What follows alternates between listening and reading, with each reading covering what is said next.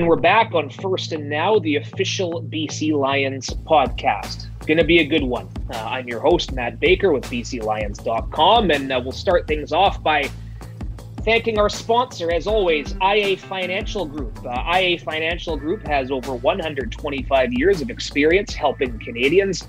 Proudly Canadian, IA Financial Group has over 7,000 employees and more than 4 million clients, serving Canadians with the foundation of trust from coast to coast. IA Financial invested in you. Contact your financial advisor for more information. And it is my great pleasure now to bring in a familiar voice, familiar face, Bob the Moj Marjanovic, and we can confidently say still the voice of your BC Lions now on AM 730. Moj, talk about a long-winded intro. How are you?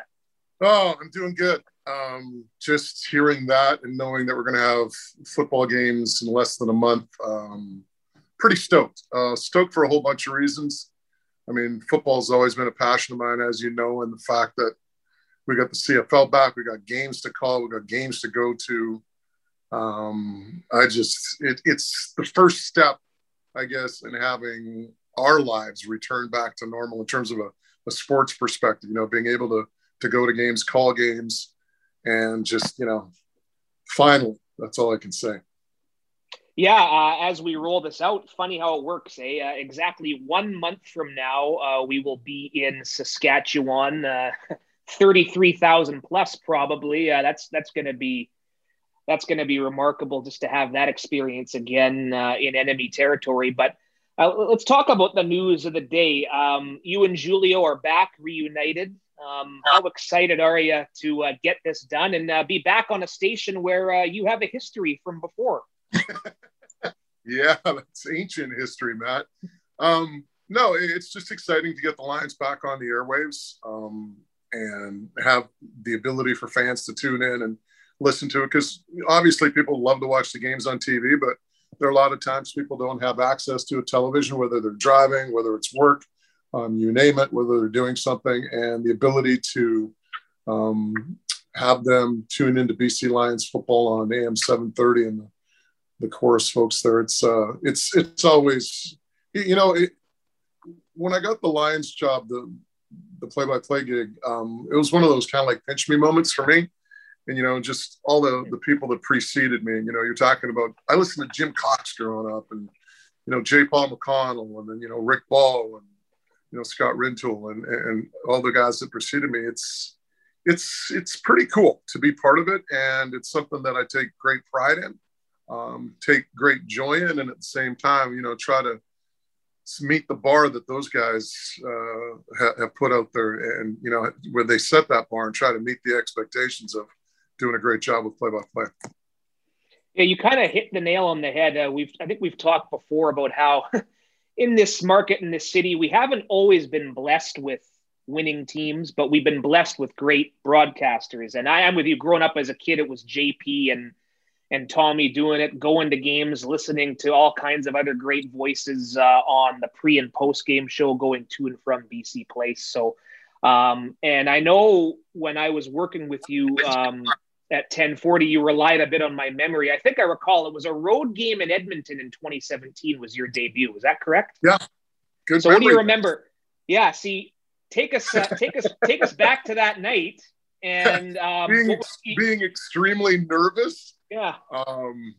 You just, like I said, there'd been such a high standard that was set by the previous play-by-play announcers. And, it's not like I entered that game with a whole lot of confidence, because it's not like I did like 5 or 10 years of play-by-play. And it would just be another game at a different level. The only other play-by-play experience that I had was just doing one game at UBC, doing a homecoming game. And, Robbie Gray, our program director at the time, had heard that one game, and he was like, wow, this was really good, and we want you to incorporate you into the Lions broadcast. And at first I was like, are you sure about this? Because, again, I didn't have a ton of experience, but, it's something – it's kind of something that you've always done. I think any of us that are in sports media have always kind of done that play-by-play, whether it's, playing in the backyard or playing bubble hockey or whatever. I mean, you've always kind of had that play-by-play part in you. So I'm, I always had it in me as well, like, just goofing around. So I guess I was like a duck to water, and, so far so good. Well said. Being reunited with Julio, that has to be a nice little feather it's in the probably cap the too, only right? negative it's the only negative that you have with this job is hanging out with Caravetta and, having to deal with all his diva tendencies. No, I'm just Julio's probably like Julio, for people that don't know, is one of those guys that if you don't like Julio or Julio doesn't like you, there's got to be some serious problems, because he's just, he's just one of those quality people. I'm glad that I can classify him as a friend, or at least the time being. Who knows, that might change 3 weeks. No, but, in all seriousness, he's just a quality person, and it's just a blast doing the broadcast with him. I try to paint a picture, and he kind of fills in the holes sometimes, and he's great at what he does, right? And, I think one thing we both share is a passion for football, a passion for the Canadian Football League, and a passion for the BC Lions, and I think that comes out in the broadcasts.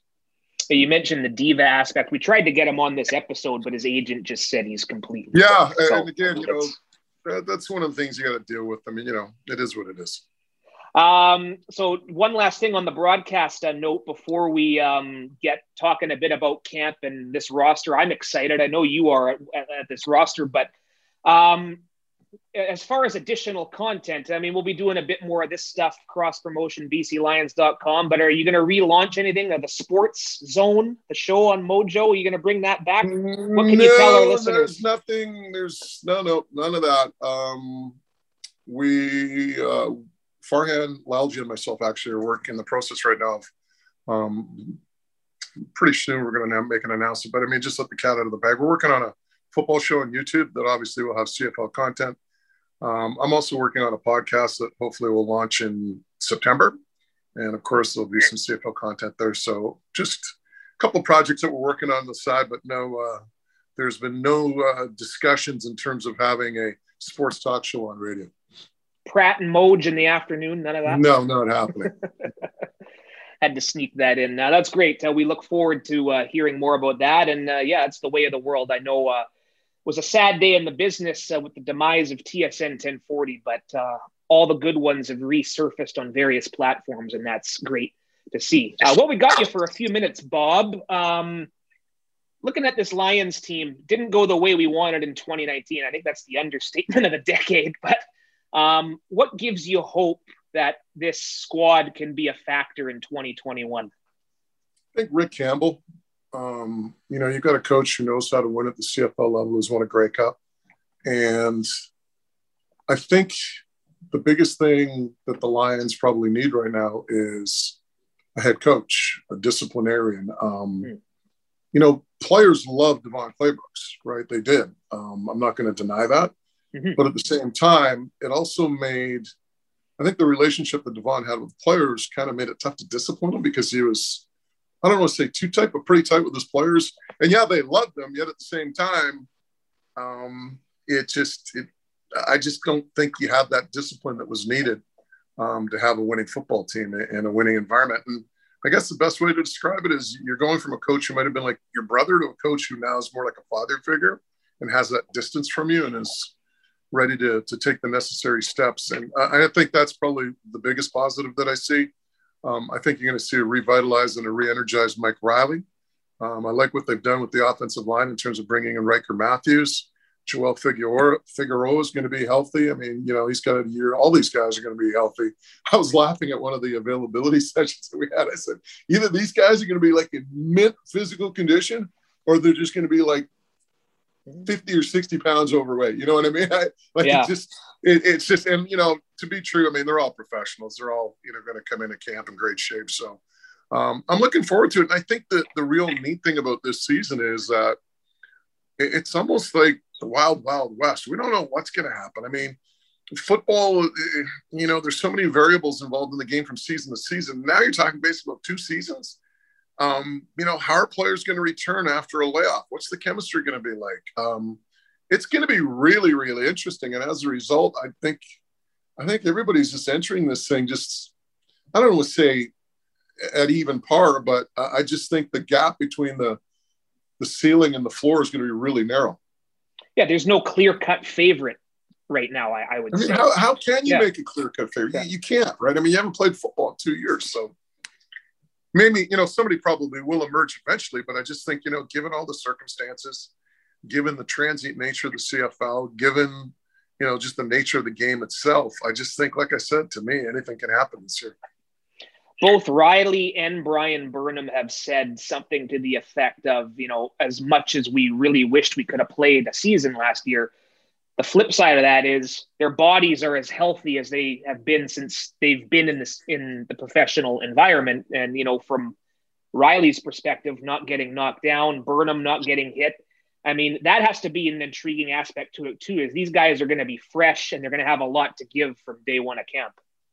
Yeah. And, the one thing though, is that I think everybody kind of falls into the same boat, but I think it has a bigger impact on a guy like, say, Mike Riley, who is, 30, whatever Mike is, compared to a guy, say a kid who's like 24, 25, right? I think the rest is going to do. I think the veterans are going to have more of an advantage with this extended rest period than, say, perhaps some of the younger players.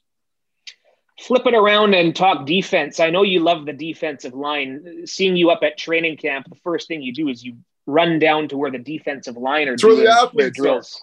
Where the athletes are. You were one of them, of course. But this defensive line, not many names outside of, like, say, J.R. Tavai, Chris Kasher. I've been beating this drum. It might not be a bunch of names that'll jump off a page yet, but some intriguing pieces have been brought in by McAvoy, Ryan Rigmaiden, Coach Campbell, all that. Some newcomers to the CFL, but have some NFL and big game college experience. That's going to be an intriguing battle, I think.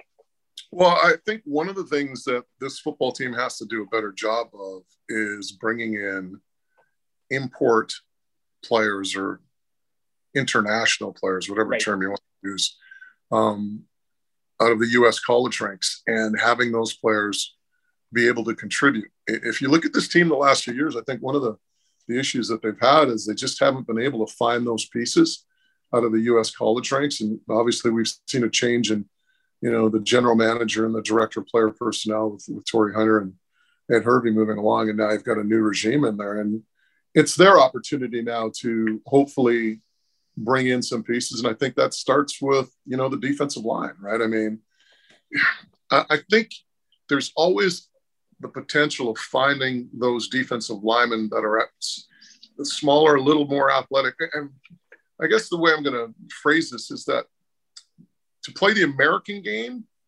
and the Canadian game, they're two different defensive linemen, right? I think the Canadian game requires a defensive lineman that's a little quicker, can run sideline to sideline, doesn't have to be as big.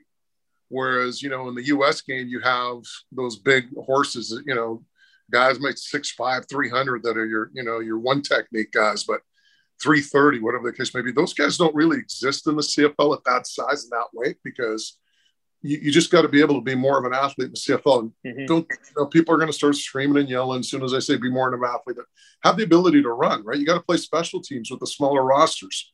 You have to run sideline to sideline because of the game, and the length of the field, all of it. So I think, even the time clock, I just think, you need somebody who's a little bit smaller, a little bit more athletic. And I think those players exist in the free agent market because those are the players that the American game kind of overlooks, right? I mean, they're not looking at defensive linemen in the States that are 6'3", 250 or 6'3", 265. They might, though, in the Canadian League if the guy has some wheels. So I think there's always that opportunity to go out there and find those free agents. I think it's a lot easier to find that type of player at that position for the Canadian game than perhaps to find, a receiver who can run 4 or 5, because those players are going to be snatched up by the NFL, right? Whereas these type of players, I think they're more readily available. Yeah, just giving a couple names for some of the listeners who might not be familiar. Obum Gwacham has experience with the Saints and the Jets.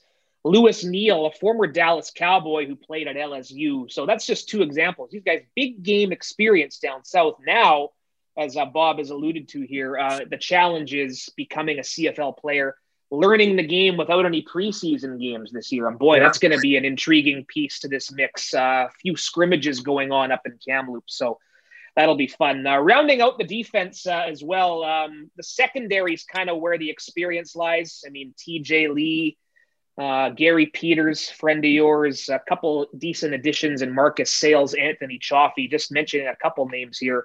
Linebackers, it might be a little more intriguing as well. That's where you'd likely see a couple Canadians. First overall pick Jordan Williams, Adam Konar, a veteran who's back. What are you most excited about from throw Lacumbo the rest into of the the defense? mix? Bo Lacumbo, of course. Yeah, Lacumbo into the mix as well, right? A free agent signing. So, again, I think it's how they gel, how they come together, right? But I think a big key to that defense starts with your defensive line. I don't think you can win in this league without getting pressure, and you're going to need to get pressure from those D linemen. You're going to have the greatest secondary on the planet, but if they're hung out to dry on a consistent basis, it's going to be extremely difficult. So, yeah, you do like what you see in terms of some of the veterans that you have on the back end. But to me, you mentioned some of those names. A couple of those names have to step up and be household names by the end of the year, right? If we're talking about Lewis Neal in week 12 and what a great season he's had for the BC Lions, well, then you're looking at pretty good shape, right? But if, it's a constant rotation of defensive linemen trying to find that guy, trying to find those guys and not being able to get pressure on the quarterback, it's not going to be easy for the defense. Yep. Easy to be optimistic going into camp. We'll see how it all shakes out. And what's to understand, you guys are going to be there for at least a portion of it. What's your routine now? Are you in preparation mode? As we mentioned, we're only a month away till we're playing a regular season game, and we haven't started camp yet. What's the next few weeks look like from your guys' end? Well, I mean, you start, honing up and reading about teams around the league and some of the storylines, and try to catch up on what's happening around the league. But I think Julio and I, we always kind of have the eyeball test, right? I mean, you go to camp and you get up there, and there's a great story that I'll give you. It was Baller and Julio were up there. I think I was up there at that camp too. And Baller was down on one side of the field. Julio and I were on the other. And Rick's guy, hey, you got to watch this guy. This guy, this guy's bringing it. This guy, you got to watch him. We came down to the other side of the field and we saw this guy, and he was just explosive, fast. You could just tell he wasn't that big. Wasn't that, it wasn't like he was 6'3" or whatever, 230. He didn't pass that eyeball test coming off the bus, but you could just tell he was a player. The guy's name was Adam Bighill, right? So, that's like one of those little training camp stories, right? That, you remember, but that's why you love seeing the players in action yourselves. You kind of determine, this guy's a player, and we've been around football long enough that, a lot of times we can look at a guy and say, hey, he's a player, he's not a player. But that's one of the cool things about being in camp, is just being able to lay eyes on guys. Give you another one. I remember reporting for 1040, covering training camp practice, Columbia Bible College, Abbotsford. And you always want to look for some of those unknown guys to talk to. There was a receiver there. They gave him number 74 because they didn't think he would stick. The kid's name was Emmanuel Arsenault. Same type of thing. Yeah. Right? So and there you go. That was Manny the and I monsoon still training joke camp, about it. Abbotsford. That was the monsoon training camp, Abbotsford, wasn't it? Yeah. That was it. Yeah, it was. Yeah. Yeah. No indoor practice dome there. So, and yeah, again, scanning the schedule, at least for the first 2 weeks, I think for those of us inside here, there's going to be some restrictions. But have you already planned out Spalumbos for week 2, Duns in September, Schwartz's? You must be getting the food spreadsheet going. Oh, man. I've mentioned this, and with all due respect to the people of Regina, I am so looking forward to going on a plane to Regina. Like, going to Regina is going to be, and we're flying out commercial because of the protocol of the CFL. Hopefully by the end of the year, we're back on the charters, but I'm going to be on a plane for the first time in, 15, 16 months. Having the ability to go to a game, I'm just, like I said, I can't wait. I can't wait to get on a plane to go to Regina. Yeah, and I'm with you. I haven't been on a plane since our last road game in 2019. That was Edmonton in October, right? Thanksgiving weekend. So, Yeah, I'm with you there. Listen, it's an exciting time. I'm looking forward to getting up there later this week and enjoying the dorm life, as they say. But bring it on, man. Beats the uncertainty of 2020. So congratulations on your renewed role. We look forward to working with you guys again this season. And yeah, let's make it a winning one. Yeah, should be a lot of fun. Looking forward to it. Thanks for your time, Big. Bob the Moj Marjanovic on First and Now, presented by IA Financial.